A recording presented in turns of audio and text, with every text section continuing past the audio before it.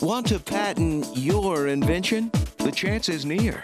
You've given it heart. Now get it in gear. It's Passage to Profit with Richard and Elizabeth Gearhart.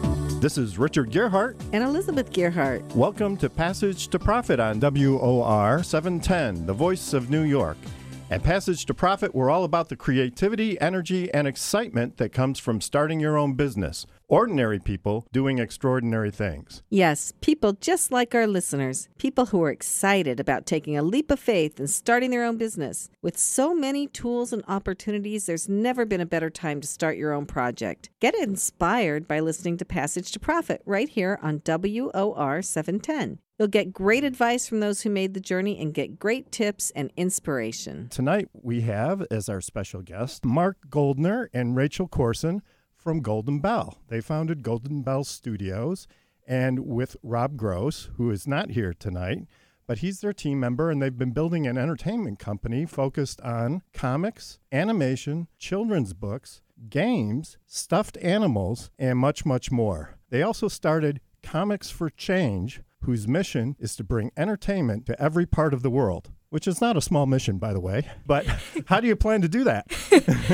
With a lot of hard work. Definitely starts with our backstory. I had kind of come from an entrepreneurial family. I'd always wanted to be involved in the entertainment business, and we'll talk about like kind of how we got there. But Rachel, Rob, and I, we had all went to Ohio State. Rachel and I have been dating for 7 years now. Go Buckeyes. Yeah, OH. And it's kind of a huge mission. I had worked in the water purification business before, and I had realized how much entertainment was lacking kind of around the world in different regions, and that's something that I really thought would be a good foundation for the company. I started off as an artist, I guess, ever since maybe 4th or 5th grade. I was just drawing random pictures. I got into a lot of anime and manga, and then in college, I started studying graphic design. I'm like, this isn't really for me, and I switched over to animation. We met Rob in school, and we started writing stories together, and he was also really interested in developing all these different stories for kids, for adults, for anybody, and we felt like pairing up with him would bring forth that mission of kind of bringing entertainment everywhere and to whoever really wanted to see something new and exciting. But Rob was not always this way. No, he was not. He was not. Now he is.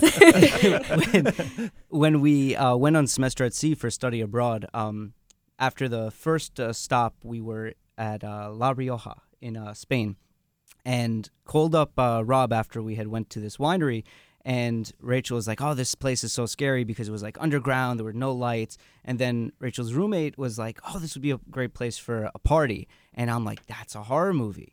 And we realized that I know Rob is such a huge horror buff. I called him up when we got back to the boat and said, has there been a horror movie ever like this? And he's like, no, it sounds like a stupid idea.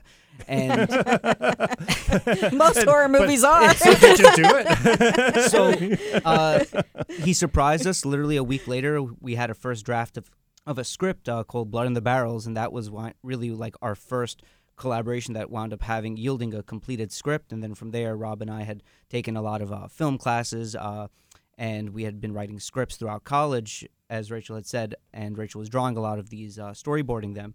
And that's kind of how our collaboration started. It was in school, and then kind of towards the end, we said, okay, we're going to start a company together.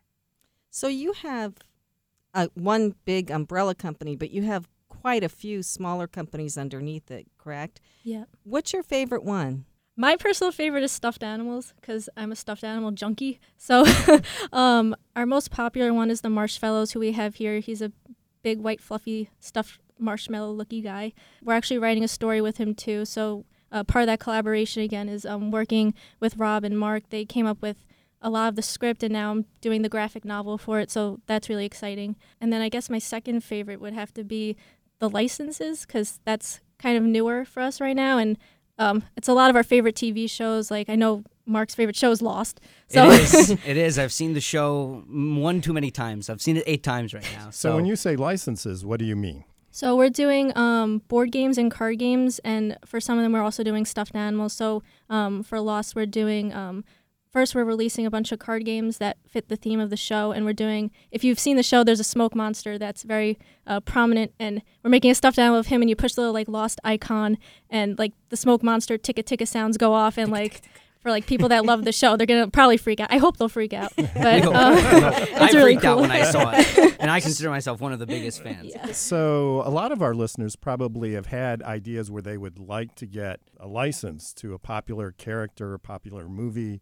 and do something with it, make a toy out of it, a board game. How did that process work for you, and how much does it cost? I mean, how much of your revenue do you have to turn back to the content creator? It's actually very interesting. So I had my father, I mentioned, very entrepreneurial. He actually he's in the licensing business, more on the luggage ski side, and he actually has a Kickstarter right now, Sky Valet.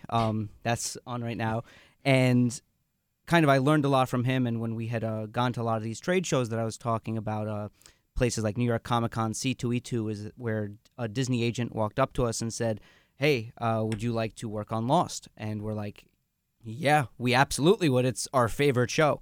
It's me and Rob's favorite show, Rob and I." And kind of when we're doing these negotiations, I had mentioned earlier that they are these enormous contracts, sometimes 40, 50 pages. Wow. Yeah, they're pretty extensive, and it's for mutual protections. So when we're negotiating the contracts, we're negotiating on a lot of things. Things like we're keeping our intellectual property, whether it's game design or mechanics or specific art that's non-related to the show. So I'm primarily negotiating with these licensors. We work with Disney, Nickelodeon, Viacom, Sony on properties like Superbad, SpongeBob SquarePants, and Lost was kind of really the first big one. And the I think like the big stuff, like the big talking points with them were like how much the royalties were, the minimum guarantees, like how long our licensing period was for, our development period. They all varied on like how long they wanted to give us for development. Their approval processes are all different too, which is really interesting. So like when we're doing the game design or the art, sometimes they'd like us to like walk through the games with them of how they work on the phone. Sometimes they want us to come in person and actually play it with them. And then things like art, if there's like little things that they want changed, they'll be like, add these sparkles back in here, or change the size of this, or this tag for this stuffed animal. We can't use these images because we don't have the rights. So they're all very different in how they work. They're very detailed. But how did you even get to the point where you could talk to them about a license? Did they approach you? Did you approach them? Some we approached. Well, the first one, Disney approached us first, yeah. and I think since we tried to approach people first, and a lot of people didn't answer us, and we got lucky that. Good. I thank you for saying that. Yeah. It's not just you just don't walk into Oh, Comic no. Con and No. say I want to No. license some Superman character No. for Oh, my God, sippy no. cup, It's- right? You know, it's I Yeah. wish it was like that. Yeah, it's definitely not that easy. Once we had our first license under our belt, definitely we noticed a much more ease of use because it's a club. People in the licensing business, everyone knows everyone. And But don't get us wrong. We still have to like send our products for them to see like the yeah. quality, to see like what we're producing. We give them like our whole backstory. I think like they even do credit checks and They stuff do. like that. It's like a whole process. Lima, the licensing trade expo in Las Vegas. That's a big something show. really important. You can actually meet these licensors in person and pitch them ideas. In terms of kind of how much it costs, Rachel briefly talked about it. It can really range depending on the term limit of the license. It could be 2 years with a 6-month development, or 5 years with a 2-year development, depending on like the scale, whether it's like a huge board game or a simple stuffed animal. So the prices really can range from in the thousands to the tens to hundreds of thousands. It really does vary, especially how big the property is, whether you're talking about a newer property or something classic like SpongeBob SquarePants, or a legacy property at ABC like Lost. So do they tell you which genre you have to do? Or, like, is it anime? Is it stuffed animals? Is it a board game? Or can you use your own creative license with that? We come to them with the category we want to work in. So I think games and stuffed animals are in the same trademark category. You would know better than I know. They are category 26. absolutely. That's pretty good. Yeah, that's pretty good. So we show them based off the category we'd like to do. And I think because right now we're very heavily involved in stuffed animals and board games, that's the first thing we go for. And then with a bunch of properties, we'd like to do things like graphic novels, but they'd like us to prove ourselves first with these things before we And asked to it's- go into other categories. It's a different team as well. So at the Walt Disney Company, they actually have Disney Consumer DCP, Disney Consumer Products, deals with the merchandising. Then they have DPG, Disney Publishing Group, that deals with the comics and the novels. So they're actually different companies at Disney. Similar, obviously, we're on a much smaller scale, but how we have Stuffed Mills with our stuffed animals, then Golden Games with our gaming division. So kind of everything is very separated and specific. Can you give us or our listeners some advice about if they want to approach one of these companies, what things do they need to show the licensor, the licensing company, in order to maximize their chances of getting a deal? I think definitely put together a good presentation of what you've done before. Also, really show your expertise in what you can do for them and really have a good solid idea of the marketing you're going to do, what your retail plan is. Unfortunately, it is kind of expensive for some of them, so just be aware of how much money you may need to set aside to pay them upfront and throughout the years, of depending on how long your license is. And definitely get an accountant if you don't know how to do kind of projections. That's the financial side is sometimes the deal breaker for these licensors, but really work, if you're pitching something, work on something you love. Don't work on something that you think is popular and will make a quick buck, because these licensors, they know if you know the property, and they want you to know it sometimes better than them, because you can help steer them in that you know your audience and your market the best. You're listening to Passage to Profit with Richard and Elizabeth Gerhardt, and we're here with Mark Goldner and Rachel Corson from Golden Bell Studios. We'll be back right after this message. There's never been a better time to start your own business. The opportunities are infinite and only limited by your imagination and enthusiasm. At Gerhardt Law, we believe the most successful companies all have one thing in common. They start with a solid foundation first. Gerhardt Law has years of experience protecting entrepreneurs' ideas and brands using patent, trademark, and copyright protection. So if you have a new consumer product, a new software application that you're planning to build or sell, or a brand or company name that you want to protect, contact the experts at www.gerhardtlaw.com. Our professionals will create a custom strategy designed to fit your needs and your budget. All of our attorneys are passionate about protection, licensed and qualified to represent you before the United States Patent and Trademark Office. Don't start your project without calling us first. Visit gerhardtlaw.com. Together, we can change the world. Visit GEARHARTLAW.com. This ad has been read by a non-attorney spokesperson. Now back to Passage to Profit. Once again, Richard and Elizabeth Gerhardt. Now a little bit of information about the rest of the show. We have 3 entrepreneurs pitching their companies tonight. And after the pitches, you, our listeners, can go to the Passage to Profit page at gerhardtlaw.com and vote for your favorite pitch. That's Gerhardt Law, GEARHARTLAW. And don't forget to like us on Facebook, Twitter, and Instagram. So the voting is open for a week, but everyone only gets to vote once. So everybody needs to get their friends to vote, and they can tell them to remember the name of the show by imagining walking down a passageway with a huge pot of gold at the end. Passage to Profit. And may your passage be short and your profit be huge. Very huge. And if you want to be on the show, come to a Passage to Profit meetup in New York and pitch your idea to us, or get a hold of us through email or call us or something. You do have to be in New York to tape, but you don't have to audition in New York. So go to the meetup website or just Google Passage to Profit Show and sign up. It's that simple. It's free to be on the show. All we ask is that you promote the show on your social media. So Mark and Rachel, this has been fascinating. Let's continue now with the second half of your segment. We had talked about some things that you wanted to bring up, so dive right in. I'd like to kind of go into giving some more advice right away about really how it takes years and years to build something like what we've been doing up. And you, as I said, you have to really love what you're doing, and it's a lot of passion. But at the same time, if Rob was here, he'd say there's also a lot of adversity where sometimes we all are at each other's throats and we each think we know the best way to do it. And kind of leading into a bunch of our products that we have is the Contender is the best example of that, where right now it's the best-selling political card game on Amazon. And it's just like politics, where people have different opinions in our business, and sometimes it takes all of us to give those opinions to get to where we need to go. And a game like the Contender is something really simple. It's just you're laying down a debate card, and then as the moderator, and then you're judging the other 2 people in the game, and you're trying to craft the best argument based on a specific topic. And that's kind of very similar in our line of games with Golden Games that are these party style, very easy to just play and play on the go. Something also like Movie Buff, which was one of our first games at Golden Games, which is a movie trivia game where you're laying down different cards like movie, actor, role, and quote, and you're trying to... It's like Uno. It's like Uno meets movies, where you can say Star Wars and someone can lay down a quote card and say, "May the Force be with you." And then you have an actor, and then you have Harrison Ford, but then someone can lay down an edit card and then go to Indiana Jones and put down a quote and say, "I hate snakes."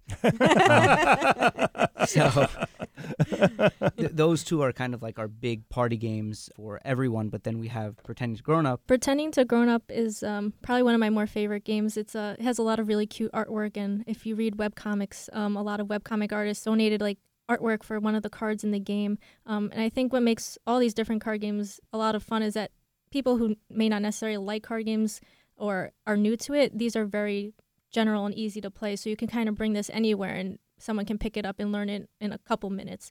So I think that's really cool. And with producing all of these, for your viewers to kind of get an idea of how to go about making a card game if they're interested, there's a lot of trade shows that you can go to, like Book Expo, that a lot of printing companies go to, that you can go and meet the factories in person if you can't necessarily go overseas, or if you want to look online for different sourcing opportunities. But feel free to try out as many factories as you feel fit. If you can't find a good fit for you, like, don't get discouraged. Like, it could happen. Sometimes pricing isn't good and sometimes quality isn't good.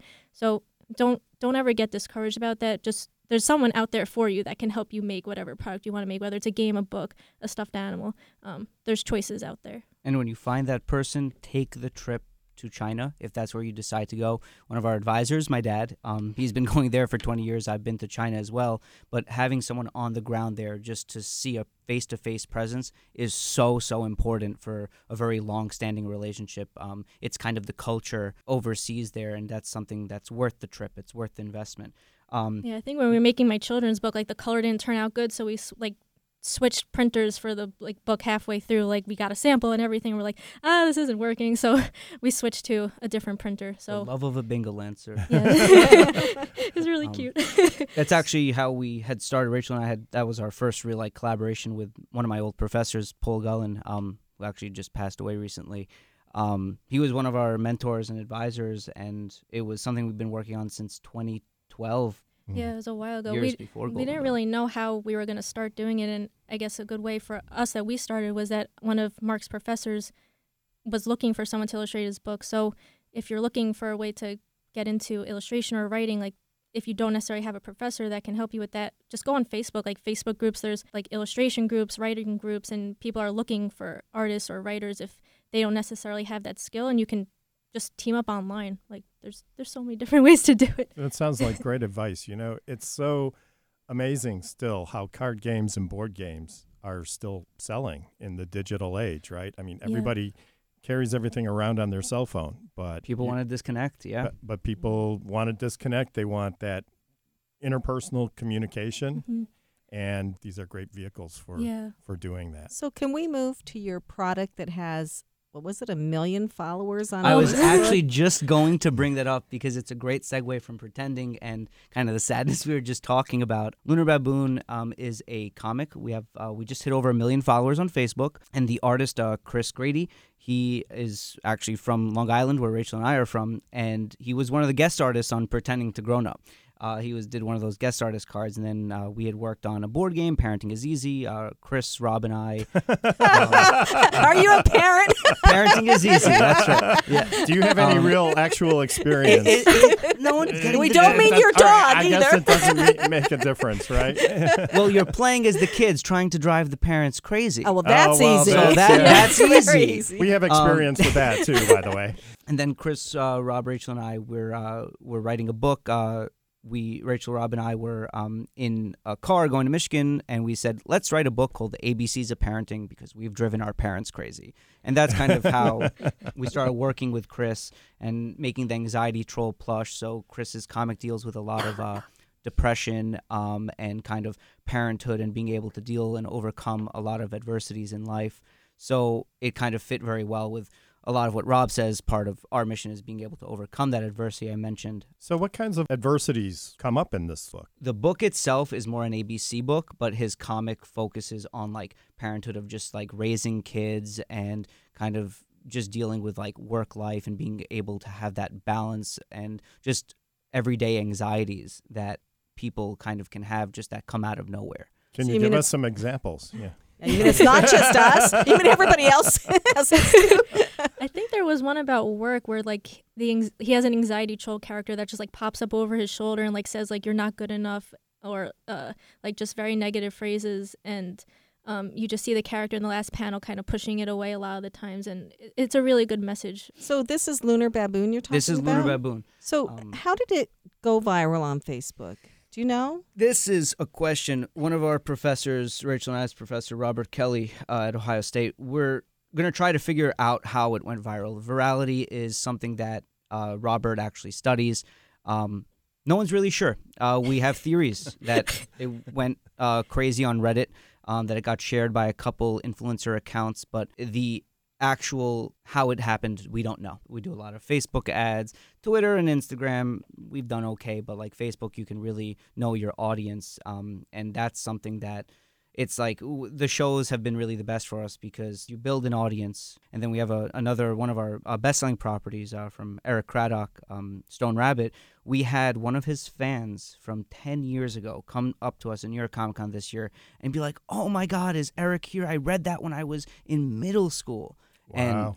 And it's just the time that content can be pervasive in pop culture, and that's why you're seeing this age of nostalgia, these reboots that some people may not like, but I think there's an HBR Harvard Business Review study that Alice in Wonderland, the Tim Burton remake, whether you love or hate it, is this reinvigorated the idea that you can remaster, reboot things, and we just couldn't have really predicted that. We have a smaller account called The Valued Mansion. It has maybe 20,000 followers on Instagram. The author, Azelle, her DeviantArt, I think, reached almost 1 million page views. So, like, I think also just spending a long time on the internet itself, I think the story and the artwork have been around for maybe almost 8 or 9 years. So just people share it around, and it also just gets around. And I think, like, when we came in for Valued, like, we're doing a 2D animation for it, and a lot of people saw, like, stills we were doing for that and started sharing that. And I saw, like, a spike kind of in relation to when I posted that, and people started sharing it. So I think being online for a long time, posting consistent content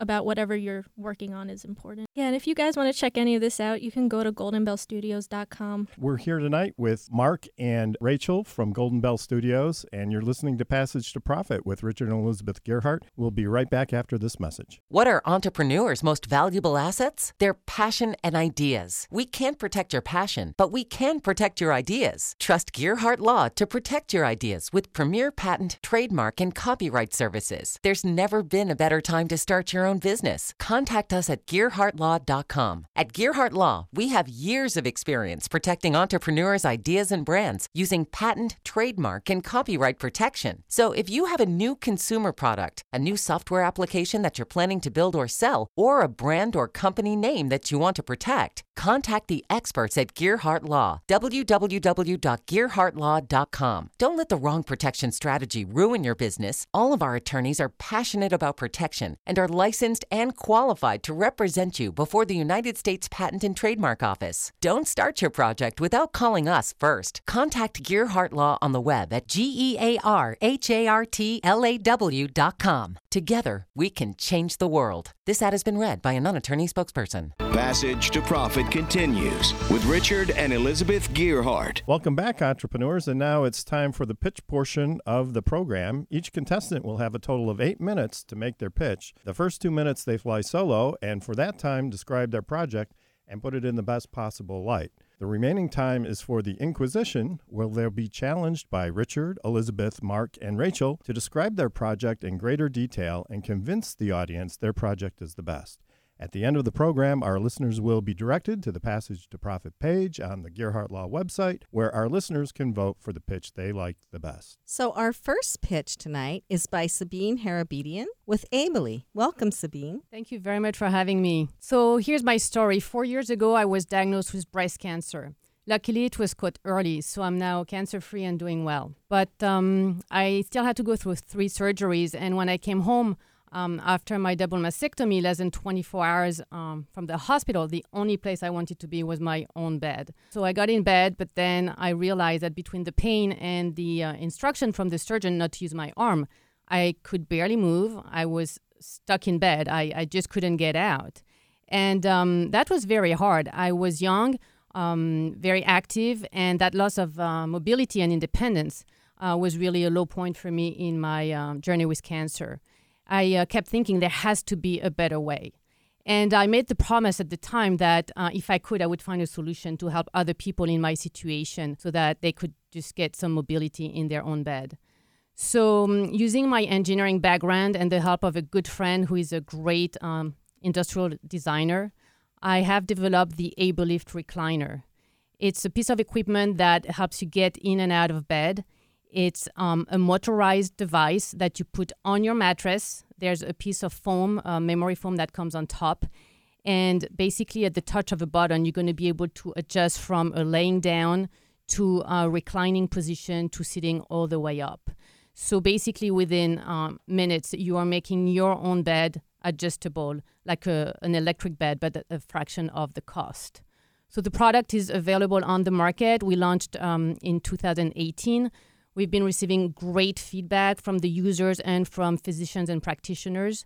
We are selling through our own website. We also have some presence in DME stores. And we look forward to spreading the word and finding a lot of users. So what is your website? abelysolutions.com. It's ABELY solutions with a S.com. I'm looking at your brochure, and I think what's really amazing about this is that you can go from laying down to sitting up and get out of bed. I don't think people realize, unless they have a problem where they can't use their arms, how much you use your arms to move around. Push yourself up, get it in and out of bed. So this is really amazing. Yes, so it's really helpful for people post-surgery. Anyone with low upper body strength, either like a shoulder surgery, any abdominal surgery, and also obviously for people who are aging and getting more frail, so they are losing their strength. So we also have a third segment, and it is post-surgery, but it's also for the pregnant women actually, who are have to be on bed rest. It's a very good way to be comfortable and recline comfortably. It's also helpful post-C-section if they need to have a C-section. And also for breastfeeding, it's been proven to be really comfortable. How can your product work with something like kyphosis or scoliosis? Is it able to kind of adapt to those type of things? Because I had actually torn a ligament in my spine a while ago, and that's something that crops up every now and then where I can barely get out of bed. It's case by case. Some people actually do benefit from being at a slight incline. Some people actually should be totally flat. So it really depends. But we've gotten really good feedback from people who have had back problem and really benefited from it. Also people who need to sleep at an incline for respiratory, chronic disease. And also one thing I want to mention, it's a portable device. So you can actually put it at the foot of the bed. And if you need to, you can raise your legs. So for people who have some indications also about like water retention or something like that. Because it is portable, anybody can actually take it with them on the go. So they are staying at a hotel and they need some help. They are visiting family and need the help that they have at home through like an electric bed. They can actually rent it or purchase it. So it's we're finding it just very versatile and addressing a very wide market. Sabine, tell us, what does your invention look like and how does it work? The lift is actually quite compact. It looks a little bit like a book that is closed when you put it on your mattress. And as you raise yourself up, the cover of the book, so the backrest is going up all the way to a 90-degree angle. So it really gives you the support to prop you up into a sitting position and then engage into a standing position. It's actually the only product on the market that raises all the way to 90 degrees. None of the electric or hospital beds do that. So for someone who does need the assistance, it's very helpful.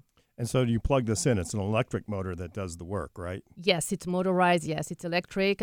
It comes all assembled. There's no assembly required, so very easy to use. There is a very comfortable memory foam mattress that fits on top of the device, and that's where the user is laying down. As I mentioned, you can use it near the bed, the headboard, or at the footboard for the legs. So I'm looking at the picture of it. It kind of looks like a futon bottom with the part of it, like half of it looks like a futon bottom with the mattress over the top. And I'm seeing that somebody's carrying it. So it looks like it's easy to transport. How much does this weigh? By itself, the device is 20 pounds. All together with the mattress and any accessories, it's about 30 pounds. So when we ship, it's a 30-pound package that will come to your door. So obviously, if it's someone who is just out of the hospital, they cannot lift it by themselves. But anyone who's helping out can, definitely carry it.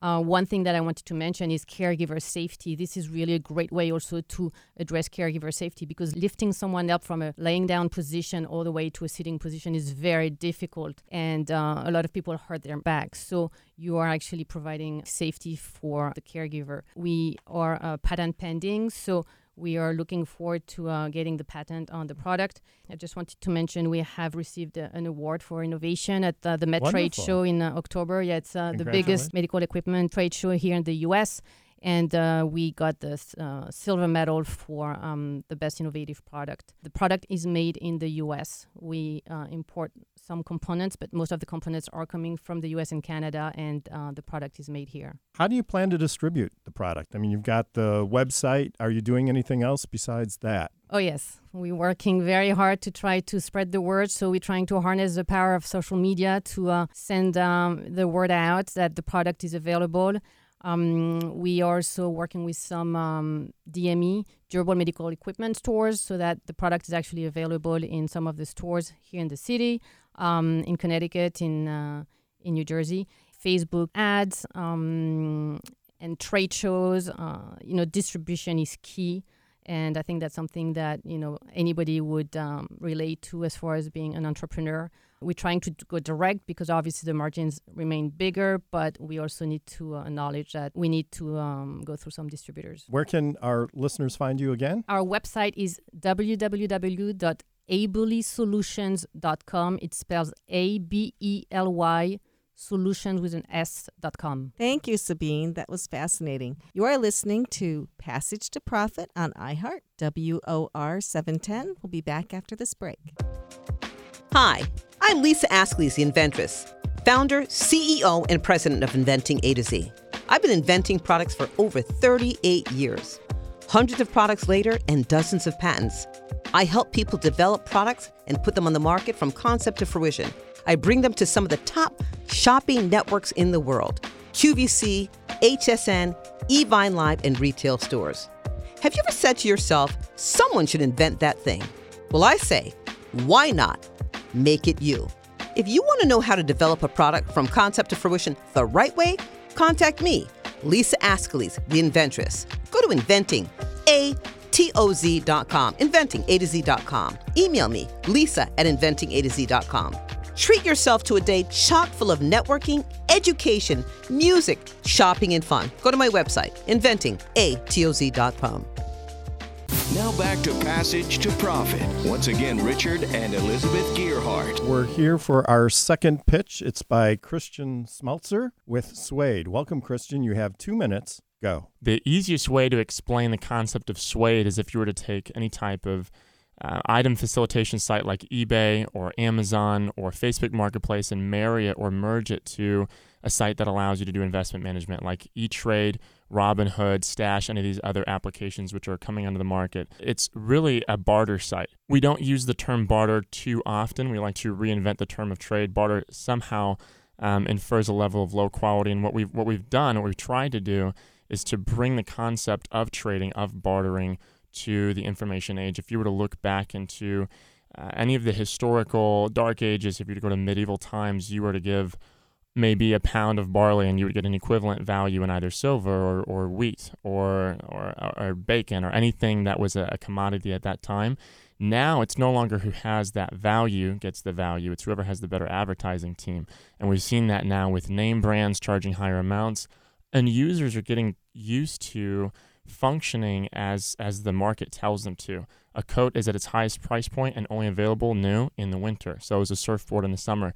every single item on the planet functions like that with the actual supply and demand of those products. So if you were to take a system of bringing all of those in one house, a full spectrum barter application, which gives you data and collects all of the trends in the market validation to allow users to see when their product would be most valuable, it'll allow them to leverage that asset much more effectively. Thank you for sharing that. So how does the system work? So the system is a mobile and web application. It has blockchain integration in it, so it allows us to track a lot of different functions that the users do, any navigation that they have, what they search for. It allows us to track what an item is really genuinely going for. What it is we went for a real market feel. So if a product comes out on a store shelf and it's $100, but it's really only trading on our site for items that are worth $50, it allows those users to kind of keep those larger corporations accountable to really put those pieces on the market at a price point that's comparable. Are you able to grab prices from multiple websites rather than just the big ones, people like wholesalers and discounters? And how are you able to also catch counterfeits? We naturally want to be very careful, and it's a real genuine concern. There's different methods of catching counterfeit, either accounts or shipments. So the way that it works is essentially, a user will log in, they'll upload an item. The camera to upload an item is in-app, so you can't grab information off of an online source. That item has to be genuinely within your possession. In addition, because we're managing both sides, unlike a company like Amazon where one person is sending one person something else, both of these items are actually being shipped. So we're managing both points of the trade, which means if one item isn't ready to be shipped and the other item has been shipped, we can freeze the incoming item so that people aren't just going through a trade motion to get an item inbound. So that's another method as well. So there's a simultaneous exchange feature, sort of like people meeting on a bridge between, countries and changing spies or something like that. Exactly like that. That was what we were going for. That's what you had in mind when you built it, right? That's exactly what we had in mind. Yeah. So, and in addition, also we urge people to utilize insurance options when they're shipping items. So there's a lot of different ways that we're able to mediate, obviously leveraging payment information. The only cost on the whole platform is shipping. So we are going to have payment options. So if a person decides to send either an item that's undescribed, we can return that item. We can leverage that against their payment option that they've uploaded onto the site. In addition, going back to your other question about grabbing data from either large sites or different sites. So our algorithm, you put an item on there and you enter specifics about the item. And what our algorithm will do is it will scour the internet in addition to our site, and it will find items that are similar in condition and details, and it'll grab the retail value. It'll compare that to the retail value of all items on our site that have traded for this item. What it does is it averages out that information and says the item's worth an average of $700 on the market new from either a Facebook Marketplace ad, Craigslist, Amazon new, eBay lightly used, and then also comparing that and again averaging that out with it's selling for $700 average on the web, but it's trading for items worth $1,000 on our application. So we're going to park that between $850. So how do you account, though, for people who have items that are of different value? If I want to trade my tennis shoes for an iPhone or something like that, I mean, how does that work? It's just up to the people who are trading to make the value judgments. They maybe don't really care if there's a huge difference in value between two items. Yeah, so that's literally leaning directly towards the concepts that we're getting at with changing how people understand value. Right now, you see value as how it could sell on a retail market. If you have an item, let's say one of the games you guys shared with us and it was opened or had been lightly used, if someone was to list that online, it would be comparing itself with all of the new games, right? So it's literally competing against itself in either a new format, with whether it's directly through you or one of your distributors. And the ability that this program, this platform, Suede, gives individuals is instead of just giving you a scale, maybe the contender will go for $50 on your site, and since it's lightly used and it's open, I'm going to sell it for $40. That gives $10 options. That's an increment of $1 a piece. That's like 10 options for that user.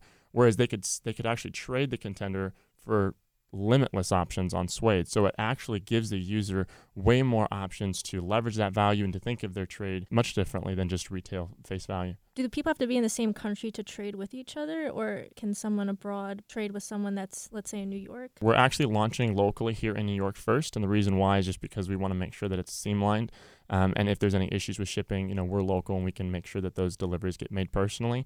After all of that shipping integration is put in seamlessly, we are going to be international. We'll be allowing people to ship things across the world. And in addition, if there's one item that you want and it's maybe twice the value of the item that I'm looking for, I can combine multiple items on my profile. I can create multiple items for your one item.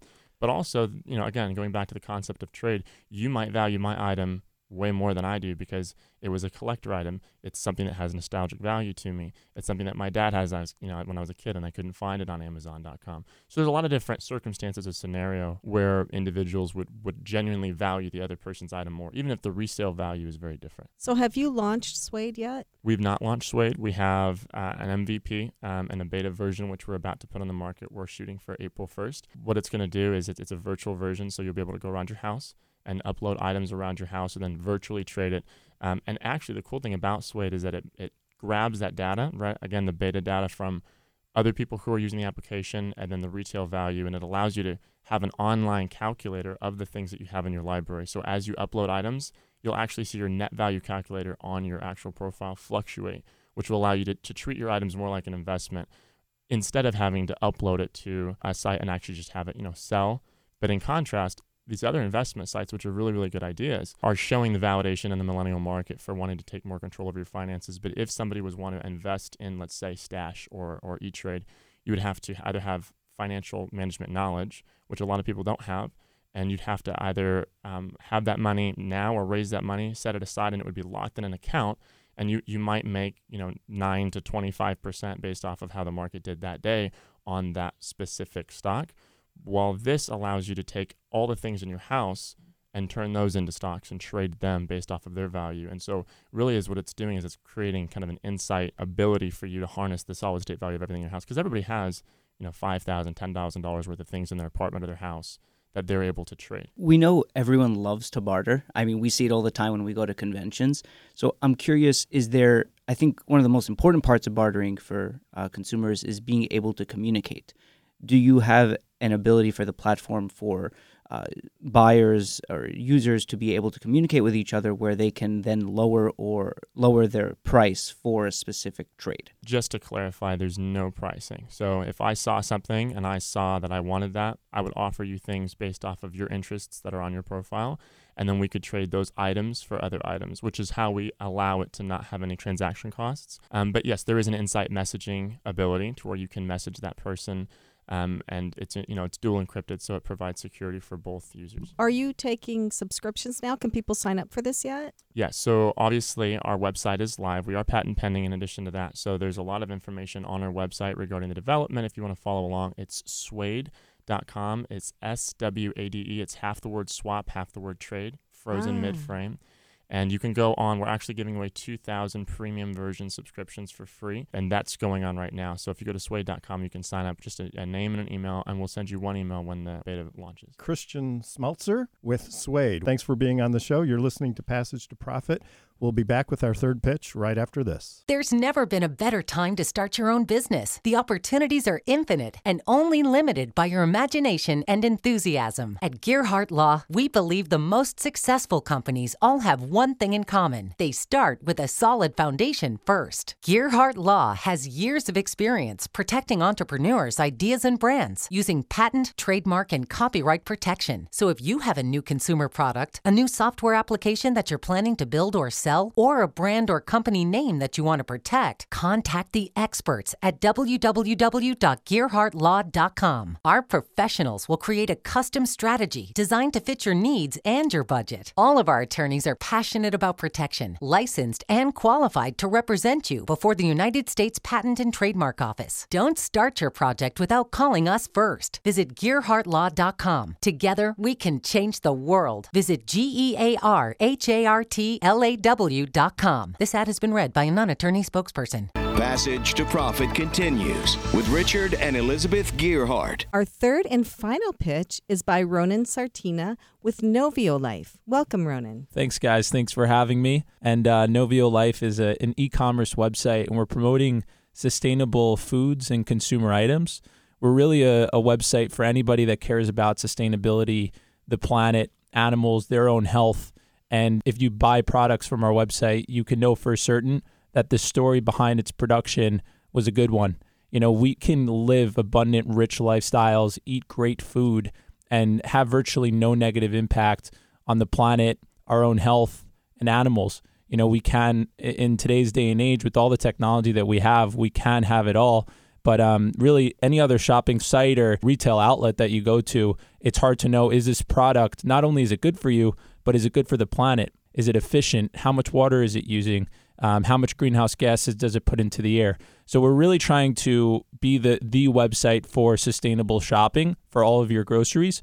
And then we have a really interesting affiliate model where anybody that's passionate about sustainability can actually create a business by promoting our ideas, and they don't need any upfront costs to do it. So if you're running a meetup, for example, and it's a vegan meetup or it's a consumer conscious meetup or even an entrepreneurial meetup, you can say, hey guys, like, you're eating X amount of, beef patties a week. Why don't you try the Beyond Burger patty, which tastes amazing, have a sample.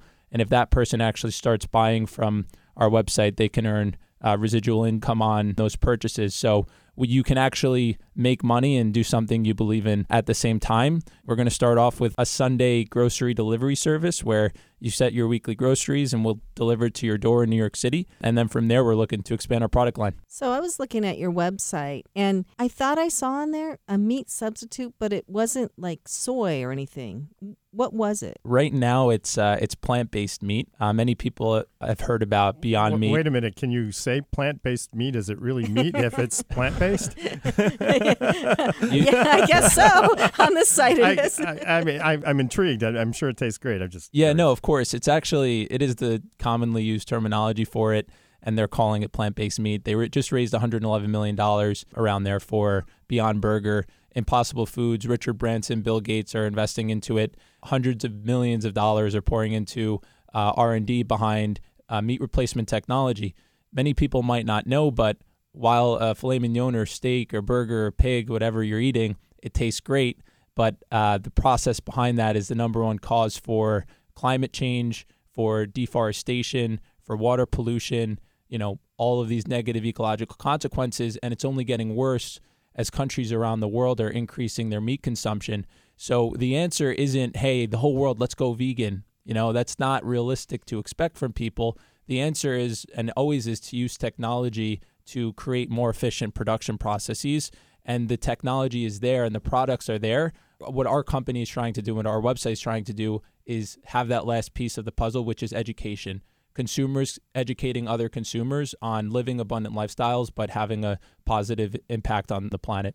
One of the obstacles that one of my former companies had faced when we were dealing with different regions in Africa was the lack of education that some people have on terminologies, where just a few minutes ago we didn't know plant-based meat was a thing. And how do you feel that will be able to grow globally and have people kind of understand these terminologies and the impacts that they have when a lot of people in the world don't even know what global warming is? There are many other companies out there that are influencers, and influencers, promote organic foods and you'll get residual income, etc.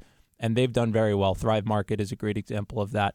And they've done very well. And, we might leverage that in the future, but there really isn't many sustainable or any sustainable companies that has word of mouth marketing where people can talk about something they believe in and educate others, and then at the same time also make income. So our initial path to market might not be as scalable or quick, but I believe that word of mouth education is actually the number one way people learn. And if we can really get a good community that incentivizes education through just common meetups or conversations, Amway has done this, many affiliate marketing companies have done this, but then we can partner up with a celebrity that actually believes in the meaning, and then anybody that listens to it now has a vehicle to actually get involved. I think that could be a really special future, and it's really what we're trying to work towards. A lot of consumers, I feel that almost every industry somewhat intersects in this way, where things have become a race to the bottom, where people want the cheapest options just for various reasons. And you mentioned a company like Amway, which focuses on multi-level marketing. And that's very similar to how distribution, at least in our industry, works, where sometimes people can never get paid, which is why we've gone direct. So how do you feel that your company can avoid that type of potential corruption or inability to actually have people spread the word, but also get paid while doing it to incentivize them to help grow? I love that question because it's actually, I think, the biggest hurdle when recruiting people. Any culture that focuses on sales is very transactional. And as a result, inevitably, no matter how much you preach, people are going to be incentivized to make transactions. Yes, you're making money by, recruiting people, but 100% our culture is going to be focused on education. When people come to a meetup or learn about getting involved, it's not going to be, join Novio Life and you're going to get rich. It's going to be join Novio Life and you could save 2,500 gallons of water a week, 70 acres of land, 2 animals' lives a week, etc. So I really think it's the message that we're promoting. And then, not to get too much into details, but we don't have any upfront costs or any monthly minimums. So it's not going to be like a pressure to sell. It's more just going to be pressure to educate because you care about the cause. This does seem more like an emotional decision than a money-based decision. And we do that. I buy eggs that are cage-free chickens that are supposedly running around because I don't want to buy factory eggs. But one thing that we haven't really delved into, you've kind of talked around it, is Novio Life. What is that short for? Any Hispanic listeners, Novio means boyfriend in Spanish. I want to get that out of the way. Is that part of your marketing strategy? No, it's not. It also means new life in Latin. But no, Novio is short for no violence. Novio Life, no violent life. And in the future, as we expand to Spanish-speaking places, we'll probably change the name to No Violencia, which stands for no violence. So what is your website? It's noviolife.com, so Novio life.com. Ronan Sartina with Novio Life. Thank you very much, Ronan. You're listening to Passage to Profit on WOR 710. We'll be back after this. What are entrepreneurs' most valuable assets? Their passion and ideas. We can't protect your passion, but we can protect your ideas. Trust Gearhart Law to protect your ideas with premier patent, trademark, and copyright services. There's never been a better time to start your own business. Contact us at GearhartLaw.com. At Gearhart Law, we have years of experience protecting entrepreneurs' ideas and brands using patent, trademark, and copyright protection. So if you have a new consumer product, a new software application that you're planning to build or sell, or a brand or company name that you want to protect, contact the experts at Gearhart Law. www.gearhartlaw.com. Don't let the wrong protection strategy ruin your business. All of our attorneys are passionate about protection and are licensed and qualified to represent you before the United States Patent and Trademark Office. Don't start your project without calling us first. Contact Gearhart Law on the web at GearhartLaw.com. Together, we can change the world. This ad has been read by a non-attorney spokesperson. Now more with Richard and Elizabeth. Passage to Profit. Well, welcome back, everybody. We've come to the end of our presentations this evening, and they were all great. Yes, once again, we hit a home run. Absolutely. And remember, everyone, to go to the Passage to Profit page at GearhartLaw.com, GearhartLaw, and vote for your favorite project. To summarize, our first pitch was by Sabine Harabedian with Abely. Our second pitch was by Christian Smeltzer with Suede. And our third pitch was by Ronan Sartina with Novio Life. Now Google Passage to Profit and make your choice. Remember, you can only vote once, and you have until next Sunday at 8 p.m. to vote. This evening's pitch contestants will receive a Passage to Profit t-shirt, and the best overall vote getter for the week will receive an Amazon gift card valued at $25. Woo, woo. But before we sign off, we'd like to say thank you to everyone who participated today. We just love hearing this stuff. We feel like it's a window into the future. And I wanted to say thanks again to our guests, Mark Goldner and Rachel Corson, who took us over the top in so many ways. I just want to thank everyone again, and you can visit our website at goldenbellstudios.com. We would like to thank you and all of our pitchers and our producer, Noah Fleischman, and our sound engineer, Rob Barretts, who really makes this sound good on the radio, and our media maven, Kenya Gibson, and the whole iHeart team. Don't forget to join us next week for another excellent speaker and another round of pitches, and you can start thinking about what your pitch will be. And don't forget to like us on Facebook, Instagram, and Twitter. This is Richard and Elizabeth Gearhart on iHeartRadio with Passage to Profit. WOR 710, the voice of New York.